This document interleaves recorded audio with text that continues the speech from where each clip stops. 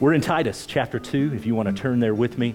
Last week, we once again learned that sound doctrine, it's sound doctrine that leads us to Christ-likeness. Sound doctrine leads us to being lights in the darkness. Sound doctrine leads us to being salt in a decaying world. And Paul is writing to Titus, who is on the island of Crete, because Crete desperately needed some light. Crete desperately needed some salt. It was a culture decaying. And I think we can all relate to that, because as we look around our own American cultures, we look around the world, we see people, we see a culture that needs light. We see a culture that needs salt because there is decay happening. We see people who need hope. We see people who need a foundation under them because their lives are crumbling and falling apart. And so in Titus chapter 2, Paul actually singles out some distinct groups of Christians there on Crete with specific instructions that he offers to those groups. Remember, Paul had spent time on the island of Crete with Titus before he leaves and then eventually writes his letter. And so he understands the dynamics of the generations and the groups of people, and so he writes specifically to them, and it's my job this morning to help us understand how that relates to us, not on Crete, and 2,000 years into the future. And so let's look together, Titus chapter 2. We'll just start in verse 1. We're going to look at mainly verses 2, 3, and 4 together today. But it says, "But as for you, Titus, teach what accords with sound doctrine." And here we go in the groups. "Older men are to be sober-minded and dignified, self-controlled, sound in faith, in love, and in steadfastness. Older women likewise are to be reverent in behavior, not slanderers or slaves to much wine. They are to teach what is good, and so to train young women to love their husbands and children." And we'll pick up there, but let's pray together before we get started. Father, what an incredible time of singing, an opportunity to worship you. I'm so grateful for those who led us. I'm so grateful, Lord, for just the recognition of what Christ has done that's already taken place in our service. Help us now as we learn from your word, as we just sang. Lord, I believe that's the intent and prayer of our heart, that you would speak what is true. And Lord, that your truth would change us as we consider it together today. We pray these things in Jesus' name. Amen.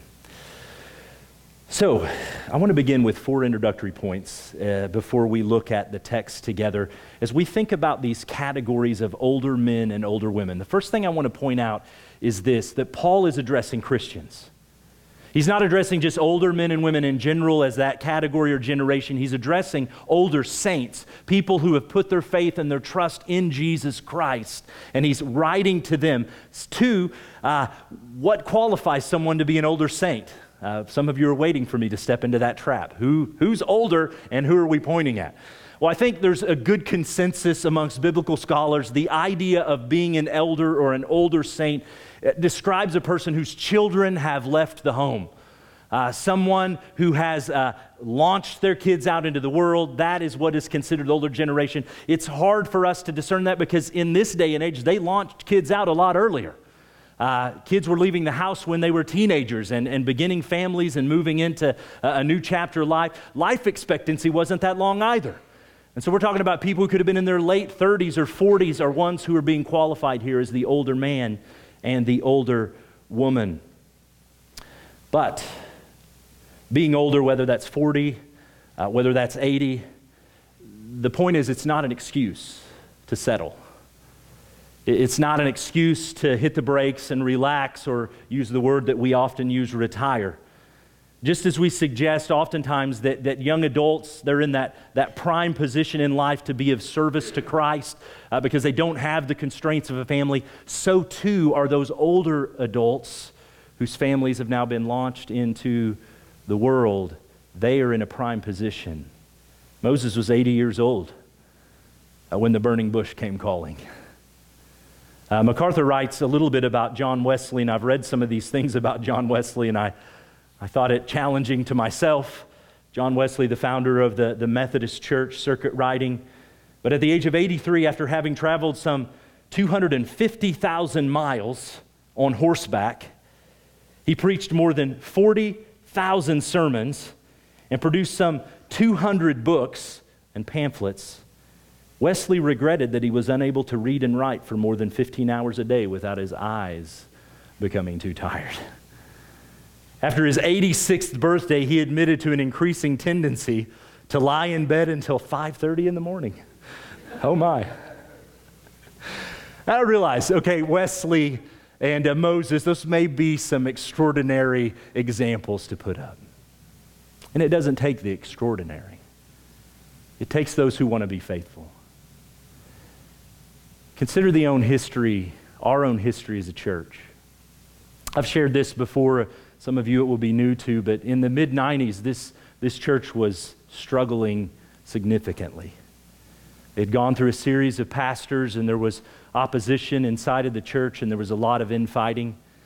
And it really came to a head in 96 and 97, and in the summer of 97, there were a group of widow ladies who were keeping this church operating. Until later that summer, a professor at a Bible college locally would come and take the church and invite a bunch of Bible college students like myself and my wife out to do some ministry in the fall of that year. But for months, there were a group of ladies who took up the offering, who gave the offerings, who paid the bills, who did everything they could to keep this church moving forward. They prayed earnestly that God would bring revival, and He did. And He continues to do that. I want to show you a picture of these ladies. Kate, if you don't mind to throw that up there. This isn't all of them. I'll start on this end. This is Frida Eichert, Florine Brashears, Helen Majors. That's Pam and Jeff Copes. They were the pastors that came in 97. Bonnie Mast and Edith Walker. Some of you know them. Some of you have known them for years. These are ladies who were just faithful to show up on Sunday. They were faithful to pray together. They were faithful in the latter years of their life. I had the privilege of getting to know them. I had the privilege of performing the funerals for most of these ladies as well.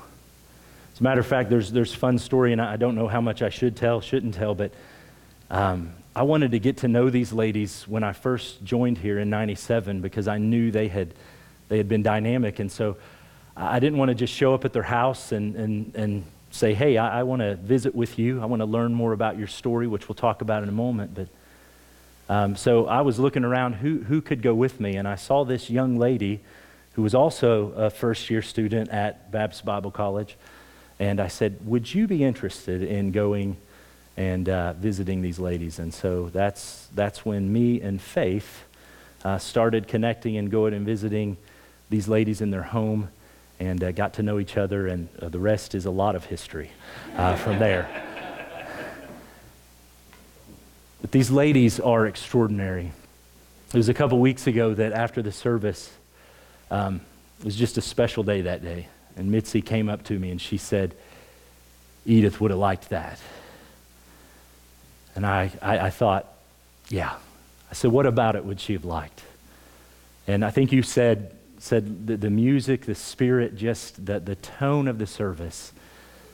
And I have to say to that, amen. These ladies prayed for you, not even knowing you. We can pass that on as we consider the future. Special, special ladies. Fourth point I want to make before we look at the text. Scripture calls us to honor our elders. It calls us to that.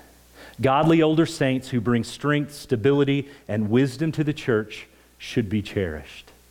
In Leviticus it says, you shall rise up before the gray head and honor the aged. It's what we're called to. And I see a problematic fracture happening in our own society and culture along these lines. In general, we no longer honor the elders. In general, we no longer seek wisdom from the elders. We no longer cherish the elders. That's outside of the church, and so often inside of the church as well. Youth dictates the flow of culture. You know what the age demographic is that runs everything? I'm talking about what's on TV, fashion, what advertisement you get. 18 to 25-year-olds.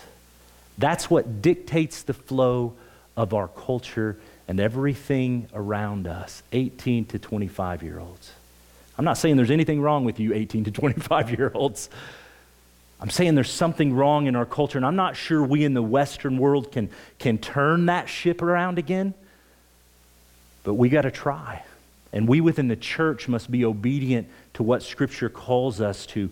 We have to learn from what really the Eastern world has gotten right for far too long to honor those who have gone before us.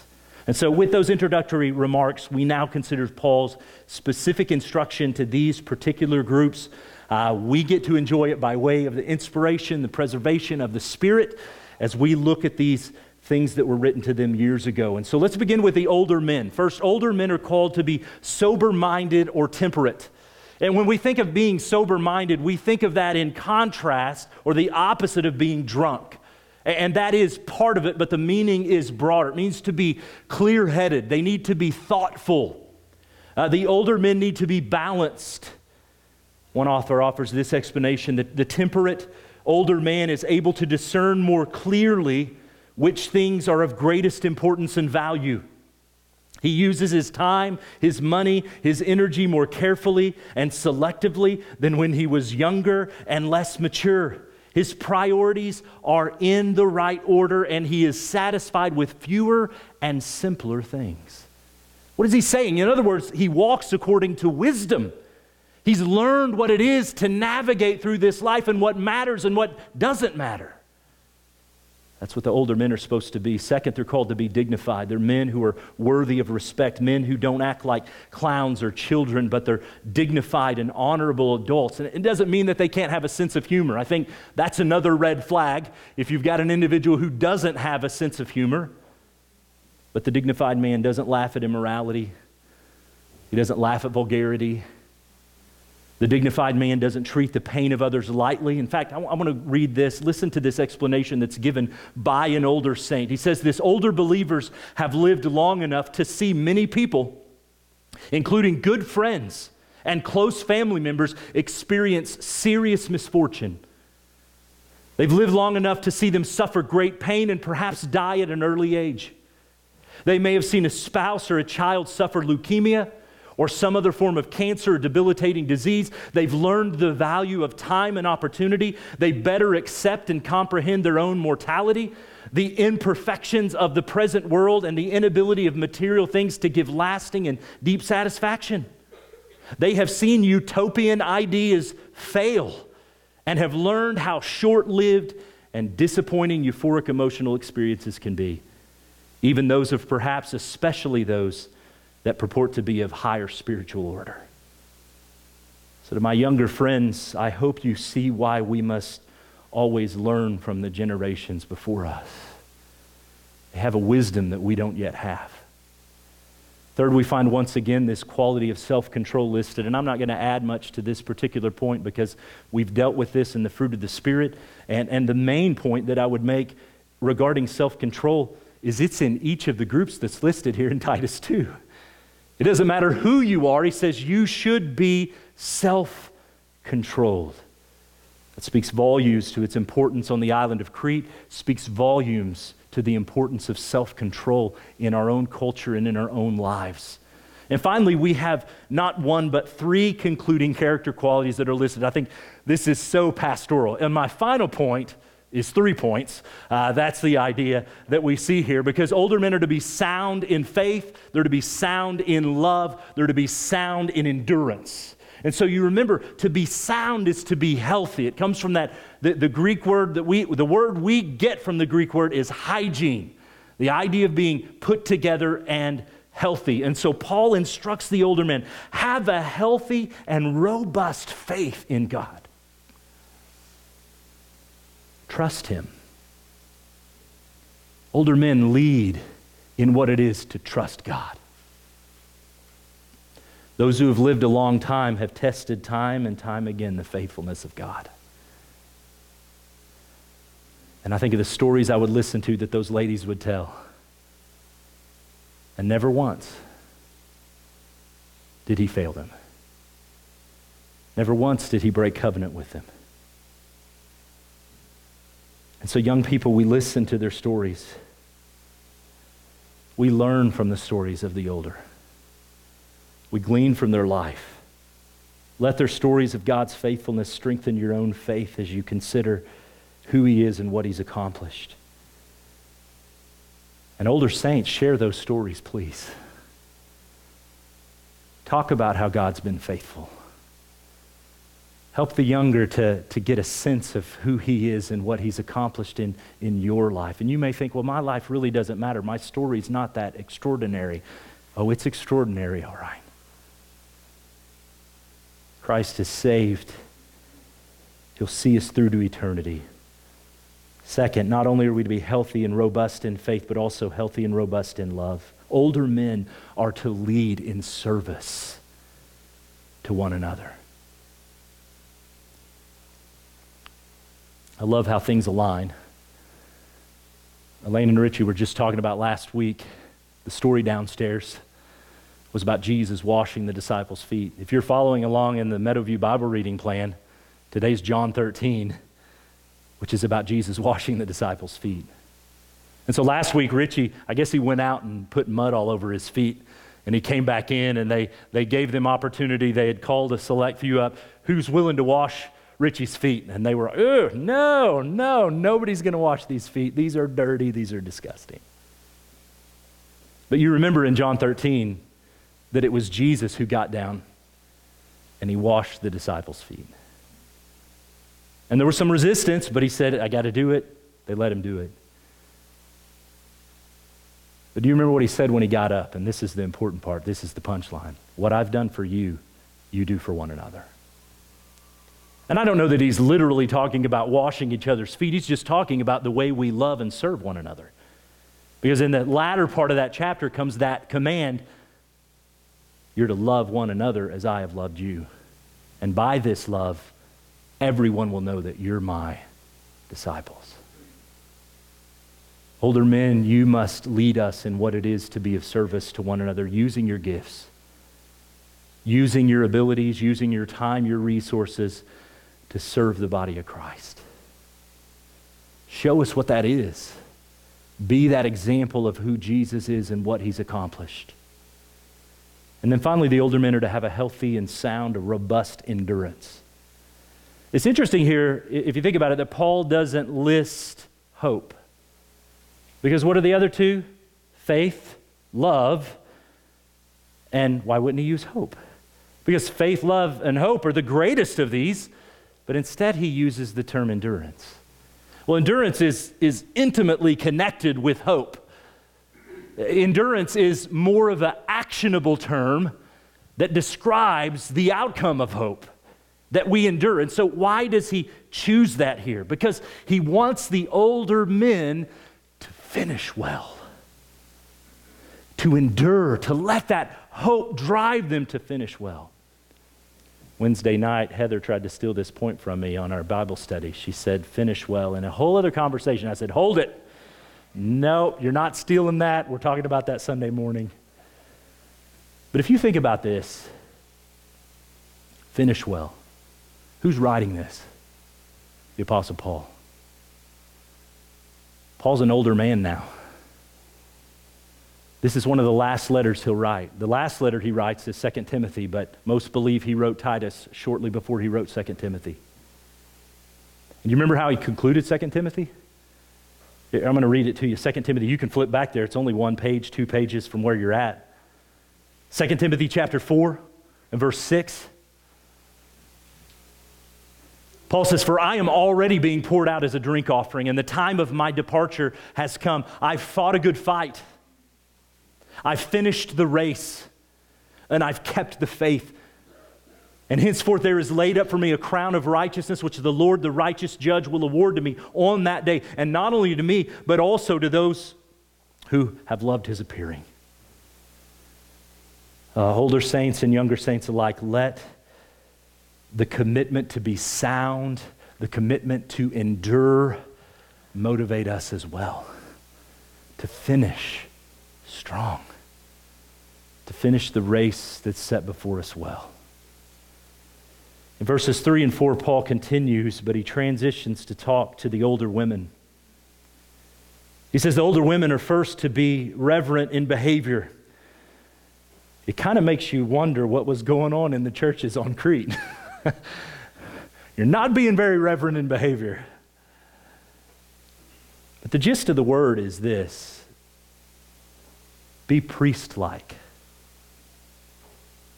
holy.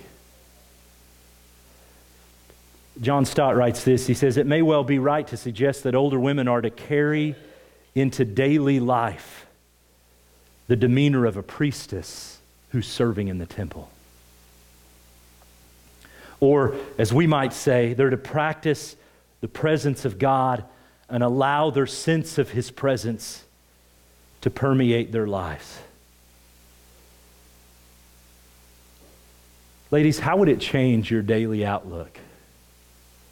Whether you're working in the home, maybe trying to teach a bunch of kids,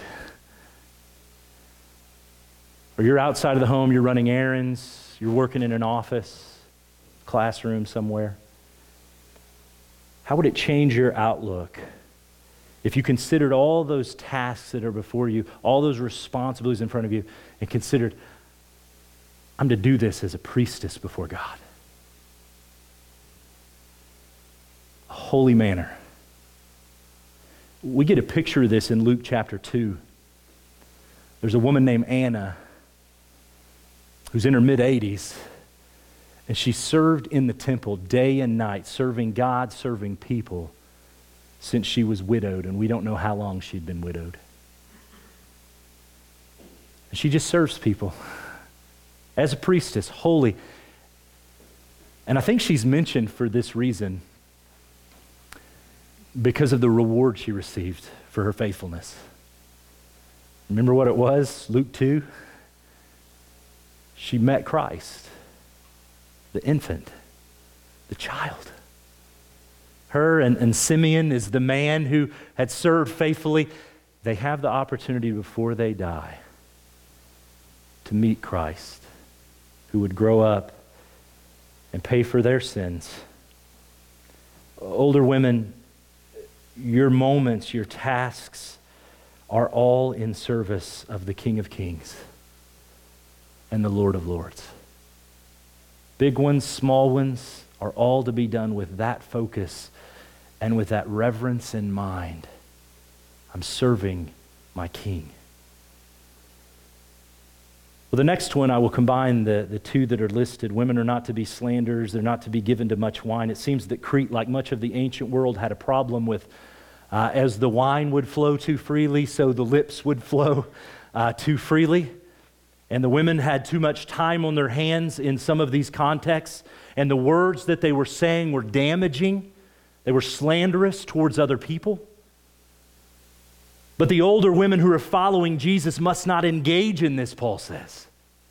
And no, instead, older women must refuse to listen to it, much less propagate the stories that are being told, slanderous and demeaning words about other people. As we see from the next quality, they're instead to fill their time ministering to others, using their tongues to teach, to disciple, to instruct. Now, before we jump ship, we may narrow in on this a little bit. I was watching a little bit of Andy Griffith this week. And in the Andy, that may be the first amen in the whole sermon. In Andy Griffith's show, there's a couple of episodes particularly, but the women would get together at the beauty shop or the ladies' auxiliary or the grocery store, and they would begin to gossip, and then the rumors would spread from there. Growing up, it wasn't the beauty shop necessarily, even though I did have to get my hair cut in a beauty shop, and I would walk there after school, and I was like a third grader, and there's all these women around, and they're still going at it, talking about everything that's going on in the town. But the telephone became the popular means, right? You could talk on the phone for hours, and if you had a party line, man, it was free entertainment because you could just listen in on what everybody else is saying. Some of you grew up with those too. But now it's the internet. It's instant. It's social media. And the opportunities to gossip, to slander are right in front of us. And so, ladies, be careful. I say the same thing to the men, but be careful, be priestesses, because what you post not only represents you, but it represents your king. It represents our church, because we're his body. And so, back to the final piece of instruction for older women. They're called to teach what is good and to train the younger women. In this, Paul makes a powerful point, an illustration regarding what discipleship in a church should look like. And he uses this term, kalodidaskalos, which refers to instruction that's noble, instruction that is excellent and lofty. It's high. And in this context, it includes teaching what is honorable, teaching what is godly to the younger women. Having taught their own children well, older women now have the responsibility to help the younger generation by encouraging them in righteous and godly living as wives and mothers. That's where it gets specific and where we'll pick up next week on this. Verse 3 bleeds into verse 4 where Paul gives this purpose. He says, so that you can, or teach what is good, so that you might train the younger women. Kossenberger writes this. He says, older women are to cultivate virtues not as an end in themselves, but for the purpose of encouraging, training the younger women. There's an intent that God has built in to the generations and built in to the church. And that bridges to the last point I want to make, our call to train and disciple each other. Built into the passage, you can say even the undercurrent of the passage is a clear call to discipleship. Start basically with me here. What does it mean to disciple others?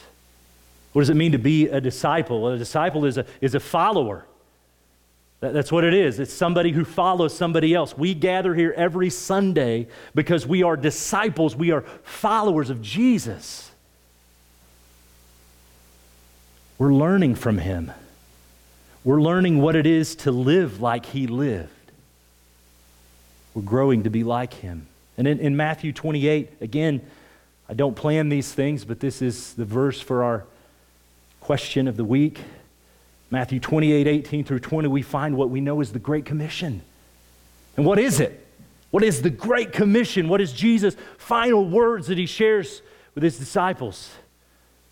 It's this: make disciples.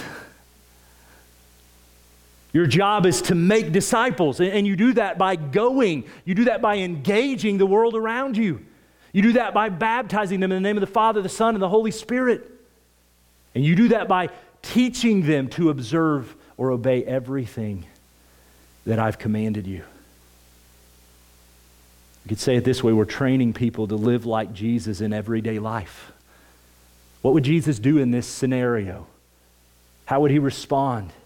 This is what Paul is getting at in Titus 2:4 when he instructs the older women to train and encourage the younger women.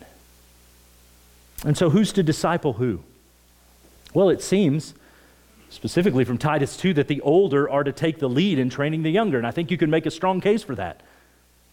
You broaden that a little bit, it's the mature who disciple maybe the less mature in the faith in what it is to follow Jesus. But in a broader and even truer sense, we're all discipling each other. It's the way it works.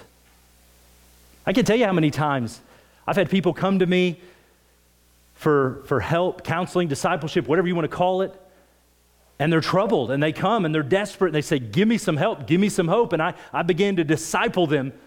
But in that conversation, maybe a prayer they pray, maybe something they say, you know what happens? They disciple me. I receive instruction, I receive encouragement from them as well. So how do we disciple others to follow Jesus? Let me give you 3 quick things. Be sound in your doctrine and life. It starts there. You be sound, healthy in your own doctrine and life. Strive to live according to the qualities that Paul lists here for older men and older women. Grow in your knowledge of the Bible. Grow in your delight in God's truth and in his word. You can't train others in what you do not know. You can't offer instruction in life if you're not living according to that instruction. The second thing is this: we open up our lives to people. And this is the sticking point most of the time. Because opening our lives isn't really easy. And especially when we open up our lives to other people, guess what? That gets messy fast.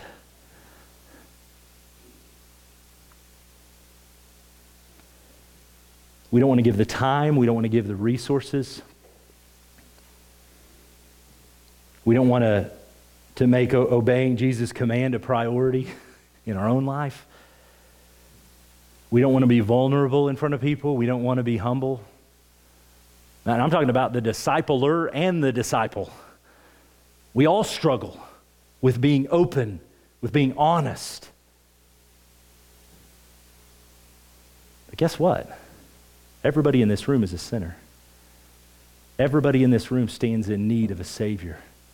And I believe everybody, at least that's gathered here today, has come today because you've recognized Jesus is the Savior that you so desperately need. We have to learn to be open with our lives. We have to learn to invite other people in and be vulnerable. Stop being so selfish. Third, we have to open up the Bible. Discipleship doesn't happen based on your wisdom. You may be a very wise person, but in the nature of following Jesus and the discipleship that we're talking about, we need to hear from him. And we need to share who he is and what he says with other people around us. We need to pray with others. You may be able to study a book on a particular topic that would help engage. It doesn't have to be complicated. In fact, it just has to be consistent. I think that's the real issue. I was reading this week, and there was a missionary, and his church was growing rapidly, and he was trying to disciple new converts, and he had a new convert who he was wanting to partner with somebody so he could just read through Scripture. And he grabbed a guy and said, "Hey, how much of the Scriptures have you read?" And the guy said, "I've read the Gospel of Matthew." He's like, "Good, you've read more than this guy, so you're going to start reading with him." That's discipleship. You know more than him, then come alongside and read through and encourage him, and you grow together. And we have to grow in this much-needed grace as a church. You know, in the Old Testament, time and time again, we read the story how Israel failed to pass who Yahweh was and what Yahweh had done to the next generation, and we always wag our heads like, man, these guys were nuts. What was wrong with them? How could they fail in that? Yet we do the same thing. The church is bleeding out the younger generation at an alarming rate.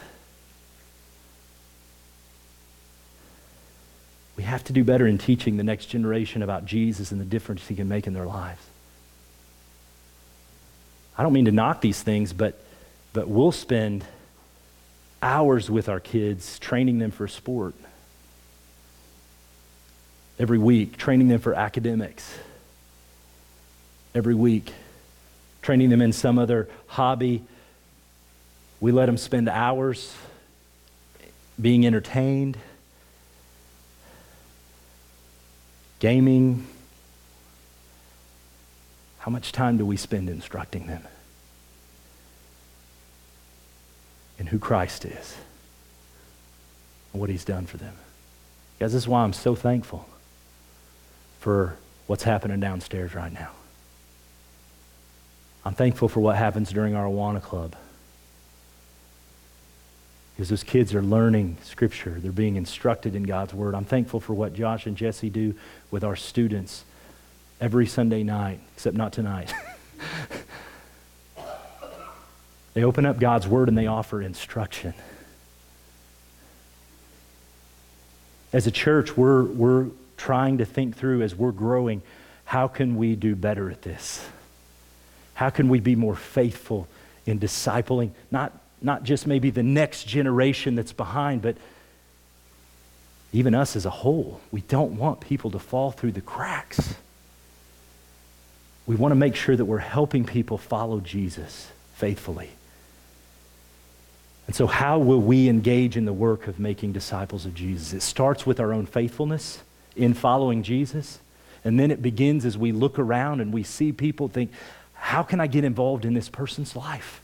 How can I be an encouragement to this person? And we open up God's word. We pray with them. We pray for them. We need to respect our elders. We need to grow in the qualities that Paul lists here. These are Christ-like qualities. And older saints, we need you to grow in these. And we need to teach these qualities to others as well. We need to teach them what it is to know Jesus and to follow Jesus. Many of you, this that we've talked about, this is how we shine as lights in a world of darkness. This is how we act as salt in a decaying culture. I want to give you just a moment to pray. Then I'm going to pray for us. We got a couple other things that we're going to do before we dismiss. Just want to share a few things with you that's coming up this month. But I want to give you a moment to pray whatever prayer you need to pray. If you want somebody to pray with you, just to my right, there's a prayer room. We'd be glad to join you in there, answer questions, pray for you. But I'm going to be quiet so that we might pray. Father, my mind catalogs through so many people. Parents, grandparents, Sunday school teachers, widow ladies, widowed men, who finished well, who are finishing well. And for years they faithfully taught me and others the truth of the gospel. In this life, their names will never be known. We won't mention them like we mentioned Moses or John Wesley.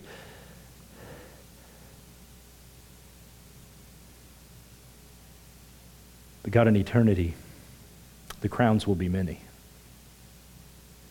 because the fruit of their faithfulness remains. And God, I so want that for our older saints. Lord, I want for them to be faithful in discipling us, to be faithful in passing the truth to the next generation, to end well. And so I pray for that. I pray for them. I'm thankful for the ones who are here, who serve us so well with their wisdom. And I pray that, Lord, you would continue to grow that. And for those of us who are in younger generations and we're growing up, may we learn from them as they're learning from Jesus, so that we may, as it says in Psalms, praise you and pass that praise along from one generation to the next.